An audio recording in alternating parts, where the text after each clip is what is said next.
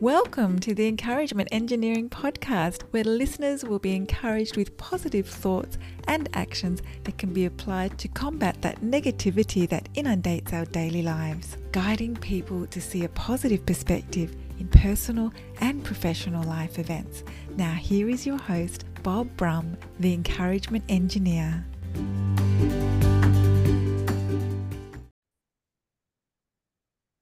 Welcome to the Encouragement Engineering Podcast. We help people to combat the negativity that inundates our daily lives with a positive perspective and positive action. Today's guest is Peter Anthony. Peter is an author, a speaker, and a master in professional communication. As an expert of collaboration and commercial relationship development, Peter has run workshops for thousands of people in 12 countries for over 20 years. He consults to Fortune 500 companies to help them achieve better, smarter outcomes for more effective internal and external relationships. His book, Collaboradabra, highlights the 6 moments that matter to maximize collaborative outcomes and conversations at a time. One conversation at a time. So please welcome to the show, Peter Anthony. There's a lot of C's in there as I'm reading that, realizing that. Peter, thank you for being here today. Good morning, Bob. Good morning. Well, good morning for me from Sydney, Australia, to you and your listeners. Well, great. Well, why don't we tell people about you? Obviously, you're from Australia, but let's get into how you got to where you are today. I always like to know the background story, if you will. Yeah, well, I think, Bob, like many people, it's my mum's fault. My mother's to blame for where I am now. I mean, when I was a very introverted boy, and she came from a big family. We always had lots of family. Her brothers, my uncle, and all their kids would come over on a Sunday for a big lunch. And I just wanted to sit in my room and read a book. Didn't really want to go out and talk to them all. And my mum kept encouraging me. She said, look, just come out. And she said, just ask your Uncle Harry some questions. So sure enough, I came out, I asked questions, and he was giving me these awesome stories I listened to, which I really loved. And I got interested in this whole idea of just talking to people and asking them questions, and not necessarily making any points myself. And my mum got me thinking about the importance of just talking to people. And she instilled in my brain that a relationship is basically a conversation. Yeah. Definitely. And if you think about the great relationships you have, whether it's a great romantic relationship or a great friendship or a great business relationship, it's all about the quality of the conversation.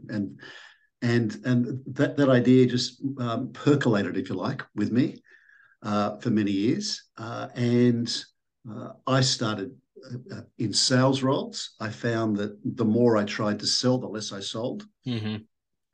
And I was looking for an alternative, Bob. And it took me 10 years. It wasn't just like, oh yeah, presto. I thought it just like this. It took 10 years to develop, and hence Collaboradabra, which is where I am now. Well, that's great, because I mean, that is so important, whether it's sales or anything. I mean, you do want to realize there's more to life than a small interaction, if you will, like saying hi, how are you scenario, but that relationship building. I appreciate you saying that, because it is so important. We can do more than these, if you will, lapel hellos, if you will. You know, they always talk about lapel Christians. Well, what about a lapel hello? You can talk more to people and, ask more about them. And that's intriguing. So what are some of the key moments that you talk about that maybe influenced you to, if you will, go into this and your interest in this? Well, it's interesting, Bob. It really, one of the things that attracted me about your podcast was this whole idea of encouragement engineering and reducing negativity. And the reason I'm interested in that is because I talk about having 3 intentions before you have a collaborative conversation. And one of those intentions is to be optimistic, because we know from a communication perspective, we know that optimists are more influential.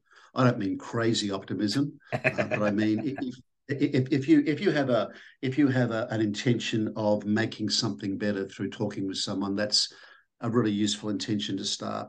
The second intention clearly is being collaborative, like being deliberately, demonstratively collaborative with the person you're talking to. Hey, look, Bob, I want a great outcome for you and a great outcome for me too. How can we go about making that happen? And the third one is being authentic, just being genuine and being yourself, because then you can build really high quality relationships. You might build less relationships when you're authentic, but you're going to have a deeper, more meaningful, more useful and resourceful relationships, if you like. So that's where the starting point is, to deliberately have those three, like be thinking like that. That's the mindset you have when you're walking into these conversations. That's where I'd start, Bob. And that's a great point that you mentioned, that the mindset alone. I mean, because what we think about in our mind, our actions follow that, and our outcomes follow that as well. So are you thinking, I go back to sales. I mean, sales is a hard scenario, and you're going to get people that say no a lot.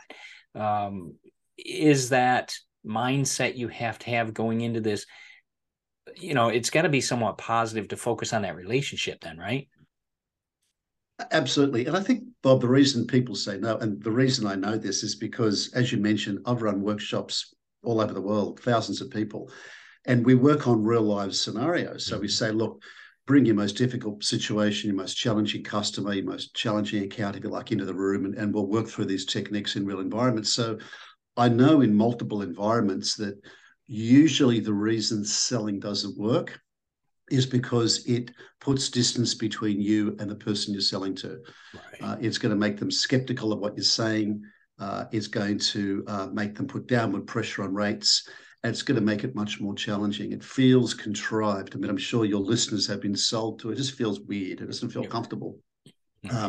So to reduce that negativity and I guess increase the comfort level, if we start the conversation by saying, "Look, Bob, I'm really keen for this to work for you and I, and let's have a conversation around how that could happen." And if not, that's terrific. We haven't wasted any more time. If yes, let's look at how we can explore that together. It just changes the tone because it takes the pressure off, and it means you and I are both working towards the same purpose, as opposed to me trying to push something onto you. Like, I love those old sales books. Like guys like Tom Hopkins and some of the early stuff, like all these closing techniques, and your trick, and that they ring the bell in the office when someone closes somebody. And you think, when I think about selling, I think more about opening relationships rather than closing sales. Right. And some clients I've had, fortunately, for over 20 years, Bob, because and sometimes I don't sell anything for 2 years to them, but when I do, it's great. It just works. Yeah, it just works. Well, and it's a good reminder you said that, because Zig Ziglar used to say that same thing. Build those relationships. Don't worry about closing the sale. Closing is finite. It's an ending. Why not be open about it? Why not think of the opportunities and possibilities? And that relationship is, I'm going to remember you not by what you sold me, but the way you made me feel. And that's exactly. Yeah, exactly. I love Zig too. I remember one of his books was, "I'll see you at the top." Yep. I've got it on my shelf right over there. And I love that accent too. It just took so long to say anything. I said, "Zig, speed it up." But he made you tune in. I really enjoyed Zig. And I don't think he used the word collaboration, or he may have. I can't recall him using it, but his philosophy was very much the early seeds, if you like, of this approach, which I guess was one of the reasons why it was so popular. Yeah, definitely. Yeah. He had a way about it. He made you feel comfortable. And that's what I liked about what you do, because that relationship is critical. And we don't want to be, like you said, if you're going to be sold something, you're going to be on edge. And when's that other shoe going to drop? You're waiting for that. And people don't like that. They don't want to be on edge. Let's set the expectation. Let's be upfront. We're people. We're busy. If you got things to do, I get it. It's not the right time. I understand. But if you have a relationship, it makes it that much easier to, we'll talk about it. Maybe we will, maybe we won't get the sale today.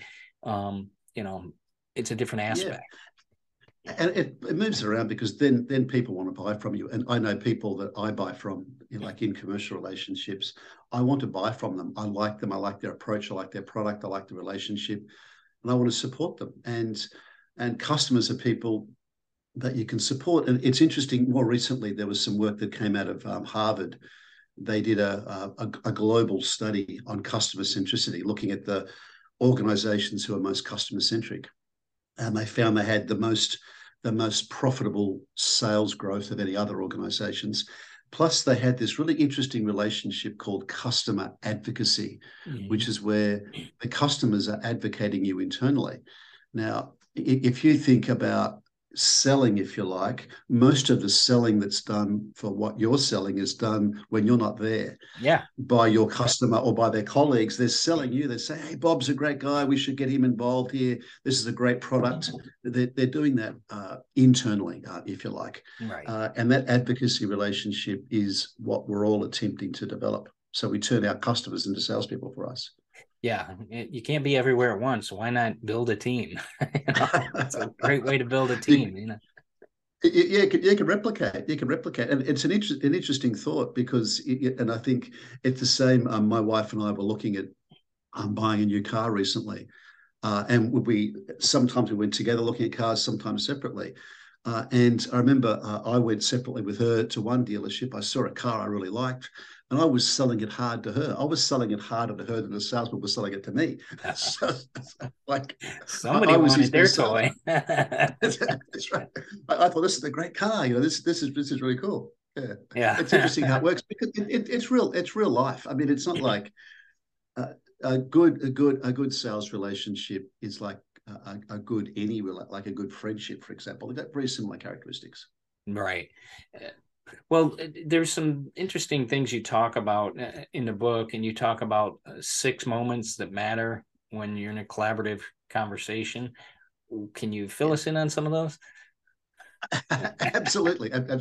Yeah, there's 6 moments. Everyone's got steps or moments or stages. For me, they're moments because they're moments in the relationship where you get a sense of feeling something needs to happen. And the first of those moments, moment number 1, is before the conversation takes place. And that is having a deliberate goal or deliberate intention for what the conversation is going to achieve. And we break that down into 3 things. It's going to be about changing how someone's feeling, what they're doing, or how they're thinking. So I might need to think about how you're thinking about what I'm selling and potentially help you understand a different way of thinking about how you're getting a solution. Because after all, if I'm selling a product, I'm likely to know much more about this than you do. Right. Like, for example, recently I was working with an organization that sells conveyor belts of all things, huge conveyor belt systems globally. And I said, you know what, guys? I mean, the people that you're talking to making these decisions, they make a decision on conveyor belts maybe once every 10 years. Yeah. So you guys know so much more about conveyor belts than they do, or trucks or whatever else you're selling. So a lot of this is going to be educational. Yeah. So it can be an educational goal. It could be you want to change what they're doing. You want to change a procedure they have, or perhaps most importantly, change how they're feeling. If it's early stages, help them feel more comfortable, more confident with you or your organization or what it is that you're selling. So that's the first part. You think, well, what's going to be different in a beneficial way for them at the end of the conversation as compared to the beginning? That's moment number 1 before the conversation takes place. Right. That's where it starts. Does that make sense? Definitely. Yeah, definitely. Yeah. And then there's 5 more, right? Yeah. Well, tell us a couple more if you can, because that's intriguing. It's intriguing. Well, the second one is a clear one. It's about establishing and building rapport. We all know how important rapport is, and it's about really transferring all of your attention onto them. And I like to think about me disappearing. I'm putting so much attention on you that I disappear, and you can feel that. The customer feels that. And what we find is that when you're willing and able to adjust your style to suit theirs, they're much more willing and able to adjust their thinking to suit yours. That's a continuing process, as we know. Mm-hmm. Then moment number 3 could be very early in the conversation, or it could be later if you're building a lot of personal rapport. And that is, you need to take the lead or give the conversation some structure. Otherwise, you're just talking randomly, which is what you're doing with me now. You're giving the conversation some structure. Right. And the best way to do this in a collaborative sense is to say, well, you're answering 4 questions. You're saying, why is the conversation taking place? What outcome are we after? How do we plan to get there? And finally, so what's going to be next? So this conversation is part of an overall relationship. So I might say, look, Bob, the reason we're getting together today is that you're looking for a new approach to sales effectiveness and profitable sales growth in your organization. By the end of the conversation, I'll share with you an approach called collaborative conversations, which may assist your team. I'll firstly understand how you're thinking about your business and what you're doing with your sales organization. I'll share my experience, and then we can agree to go forward or not. How does that sound? Oh, that sounds terrific. Okay, well, Bob, do you mind if I ask you, what are you doing now with regards to boosting profitable sales revenue? And then I move into it that way. So it's all about you, not about me. Well, and I'm always giving an out. I'm always letting him get out. And that you bring up a great point with that idea. I like how you mentioned before how you disappear. You just explain that. You disappear, and guess what? When I know there's going to be something that I need to call, you're the guy I can call because I know you can make it happen, and you get out of the way and make it happen. And that's refreshing as a company or as a user or whatever. That's important to me. Exactly. And it's interesting. Many years ago, Bob, I worked at Ogilvy and made advertising, and Ogilvy is still a big brand globally. And there was a beautiful neon lights in the reception, like behind the reception desk. And the neon light said, "Never get caught between the client and the footlights." And it was a quote from David Ogilvy. In other words, the client is always center stage. You are never center stage. You've got to disappear. You've got to get out of the process. It's all about them achieving the objective. So that's moment number 3. That's taking the lead. And that's just not leading in a dominating, aggressive sense. It's just giving the conversation some structure and leading it. Because so many conversations have no point. Yeah. People are just talking, and hopefully a conclusion will arise somewhere. Yeah, that's good. Especially when you go to lunch meetings, they go all over the place. It's like, oh yeah, what are we here for? yeah. What are we here for again? It's good to get the business in those sorts of situations. I like getting the business done first, getting it out of the way, then we can enjoy a good meal. Yeah. If that's the purpose. Yeah. Well, and that's I like that because we are there for a reason. I mean, let's get down to what we need to get done. And remember while we're there, I think part of what you're talking about too there is you help the customer or the client feel comfortable. And I hear that just in your examples that you're giving. And that's so interesting because it eases you off from that edge of, okay, what's he trying to push? What's he trying to sell? But you're making me feel comfortable so that it's not a confrontation scenario.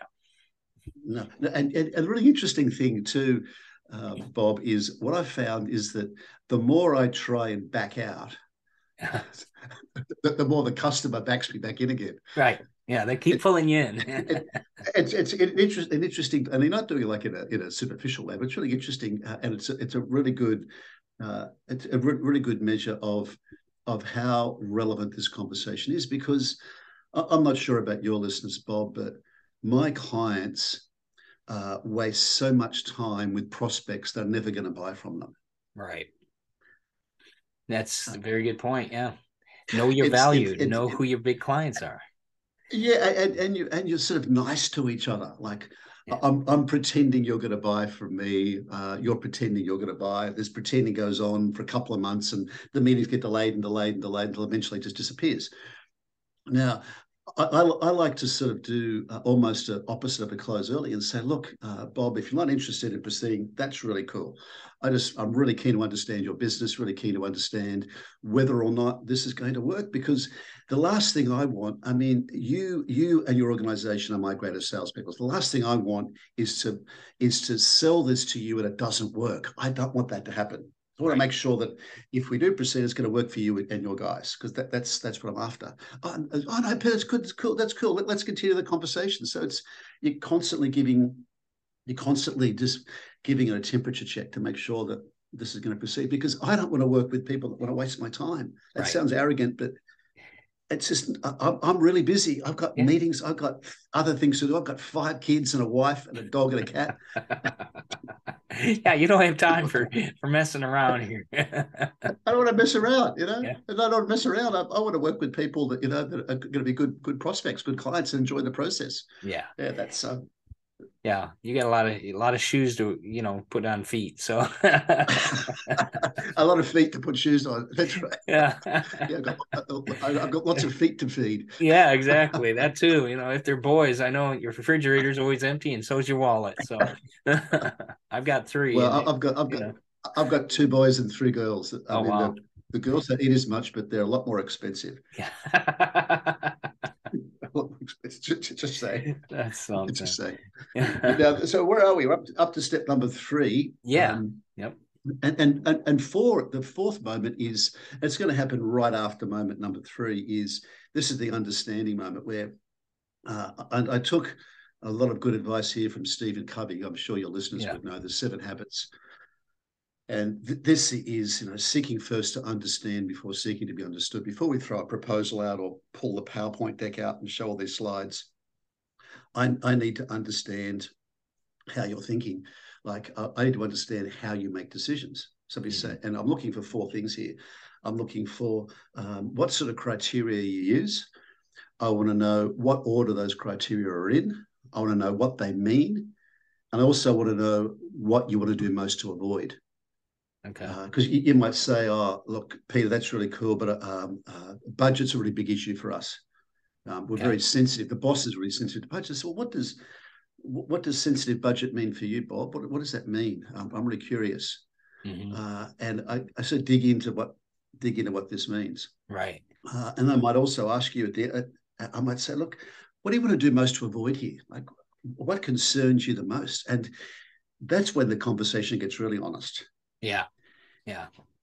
You get a really honest answer to the question. And so I really need to know, because what I don't want to do is recommend something that won't work.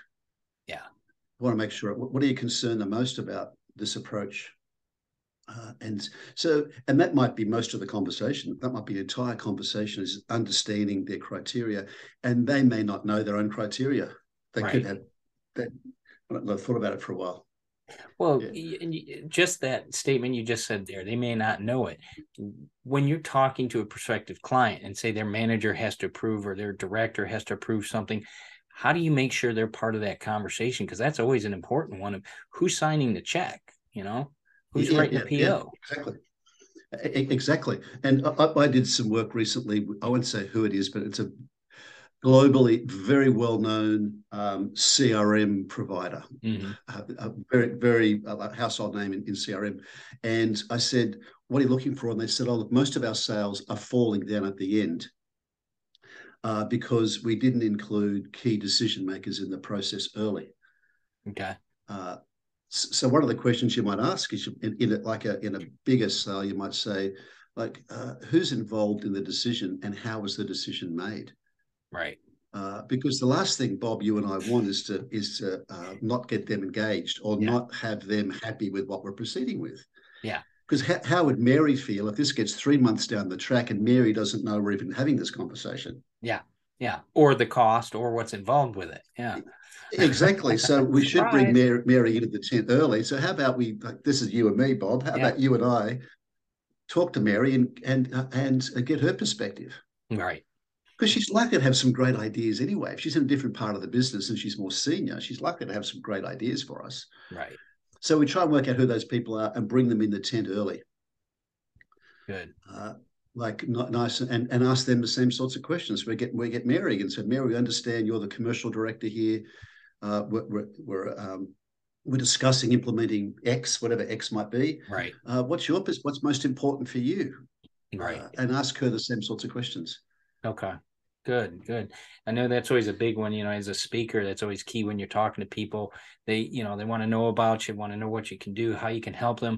And one of the key questions is, because you don't want to get to that point where, well, I'm not authorized to approve this, and it's a month before the event. Wait a second, you make sure up front, like you said, you have those key players in contact. Yeah. And sometimes the more junior people, sometimes they puff themselves up a bit. They make out they're more important than they really are. Yeah. And but you get them involved. Or you get other decision makers involved and then once you understand their criteria, when you get to the pitching stage, you can include other people's criteria to because you want to know too, because you don't want to spend 3 or 4 months Yeah. talking to Bob, and Mary is really unhappy with the solution, because that's going to be a waste of your time. Yeah, definitely. Well, that's interesting. You brought up the idea of pitching, because you have an interesting concept about that I'd like you to touch on if you could, because I love it. You talk about, this, that we're not raised by PowerPoint parents. So when you're pitching or you're explaining the value of your service, which is different than pitching, you're not just throwing a ball out there. You're showing the value of what you have. How do you do that with integrating storytelling and not using PowerPoint slides? Because that's always a pet peeve of mine. I get so bored with PowerPoint slides. I'm glad you feel that way, Bob. I often ask people, I'm working a pitch, and they'll say, "Oh, Peter, we'll send you the pitch." And I said, "How can you send me the pitch?" "Oh, we're going to send you the deck, the PowerPoint deck." And to me, the PowerPoint deck is like, it's like the Titanic sinking. The more I see decks, the more opportunity is going to sink. And what I see is people being afraid of pitching. Yeah. And the more afraid they are, the more PowerPoint they make. Too many slides, too complicated, too much information, too little time, too many people making different parts of the presentation. Right. They don't know what each other is saying. It's all very confusing. They have like a run through the night before or the day before. No one can understand what the hell it's about. And somehow magically the next day we're going to wake up and the customer's going to, "Oh, I get it." Right. Yeah. No, it never works. Yeah. Yeah. And we all know that stories are the most persuasive way to communicate. We know that. And part of that is that there's a disbelief that goes, like, you actually get transported into the story. Like, it's called narrative transportation. So your disbelief is suspended for a while. Like, you feel like, I watched Top Gun a little while ago, the latest Top Gun movie. And you're actually in the movie. You feel like you're flying a jet. You feel like you're Tom Cruise. So it's you take that same criteria that you learned in all those understanding stages, all those conversations, and you translate that into a story. And it would begin by saying something like, here's what you're looking for. Here's what you're looking for. Here's why you want it. But there's a reason you can't have it. Right. And that's what we're here to discuss. And that's how all stories begin. I mean, if you watch a great movie, you'll be introduced to a character like a Tom Cruise. Yeah.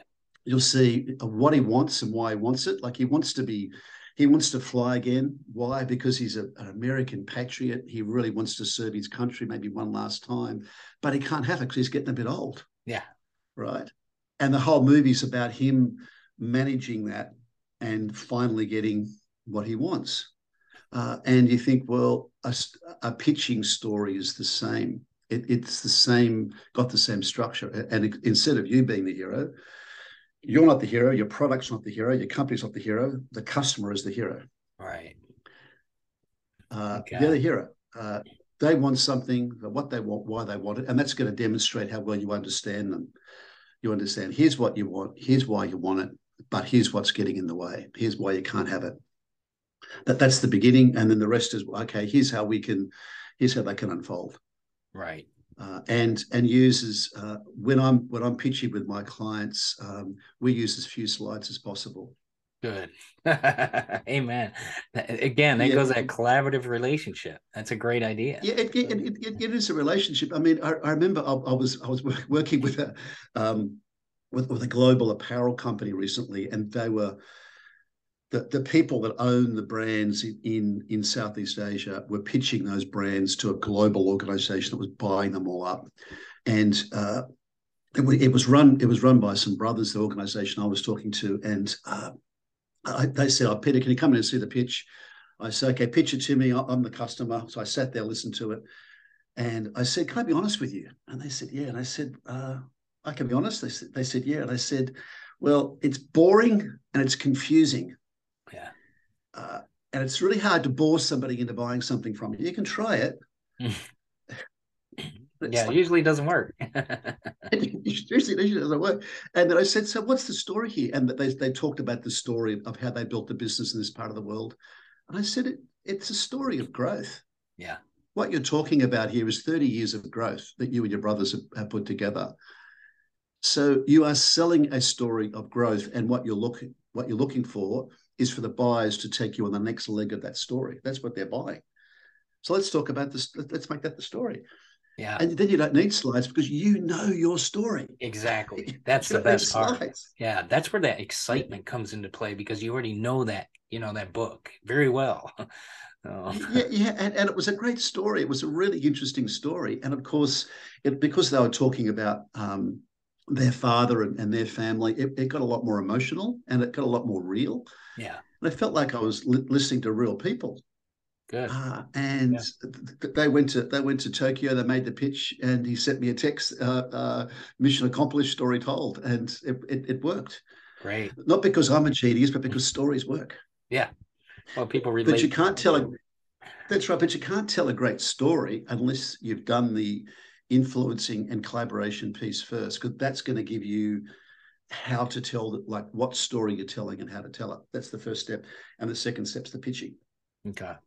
Great. Yeah. Awesome. This is some good information. Peter, where can people find out more about you and your book and the products you offer and the services you offer? Well, the easiest place to find me, Bob, is peteranthonyconsulting.com. It's all really easy to find. peteranthonyconsulting.com. You'll find my website. You'll find me on YouTube. You'll find me on Facebook.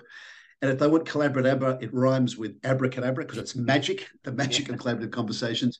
And you can find that on Amazon. Check it out. And it's terrific. And I hope your listeners have got some value today. Great. I think they have. I know I have. So I'm going to be looking for that, getting that book and looking to enjoy that. So I appreciate it so much. So, Peter, I want to thank you for taking the time today to be a guest on the Encouragement Engineering podcast. I really appreciate your time, your knowledge, and the relationship building. So thank you so much. Absolute pleasure. Thank you, Peter. I appreciate it. You have a great one. Thank you. Hello, this is Bob Brum, your encouragement engineer. I want to be your contrarian. I want to help you in the battle to overcome the negativity that inundates our daily lives. You're better and greater than your situation, and you've been given a gift by our great Creator. As an encouragement engineer, I can help you to see the value of a positive perspective, positive actions, and positive mindset in your life. No matter if you're a solopreneur, a corporate contributor, or a large organization, the value of your greatness needs to be shared with the world. As an author and encouragement engineer, I would love the opportunity to enlighten your organization with the value of positivity for your situation. We can overcome negativity with the light of positivity.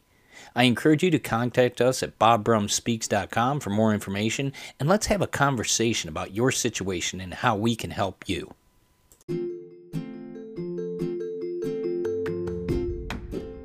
Thanks for joining us on the Encouragement Engineering podcast.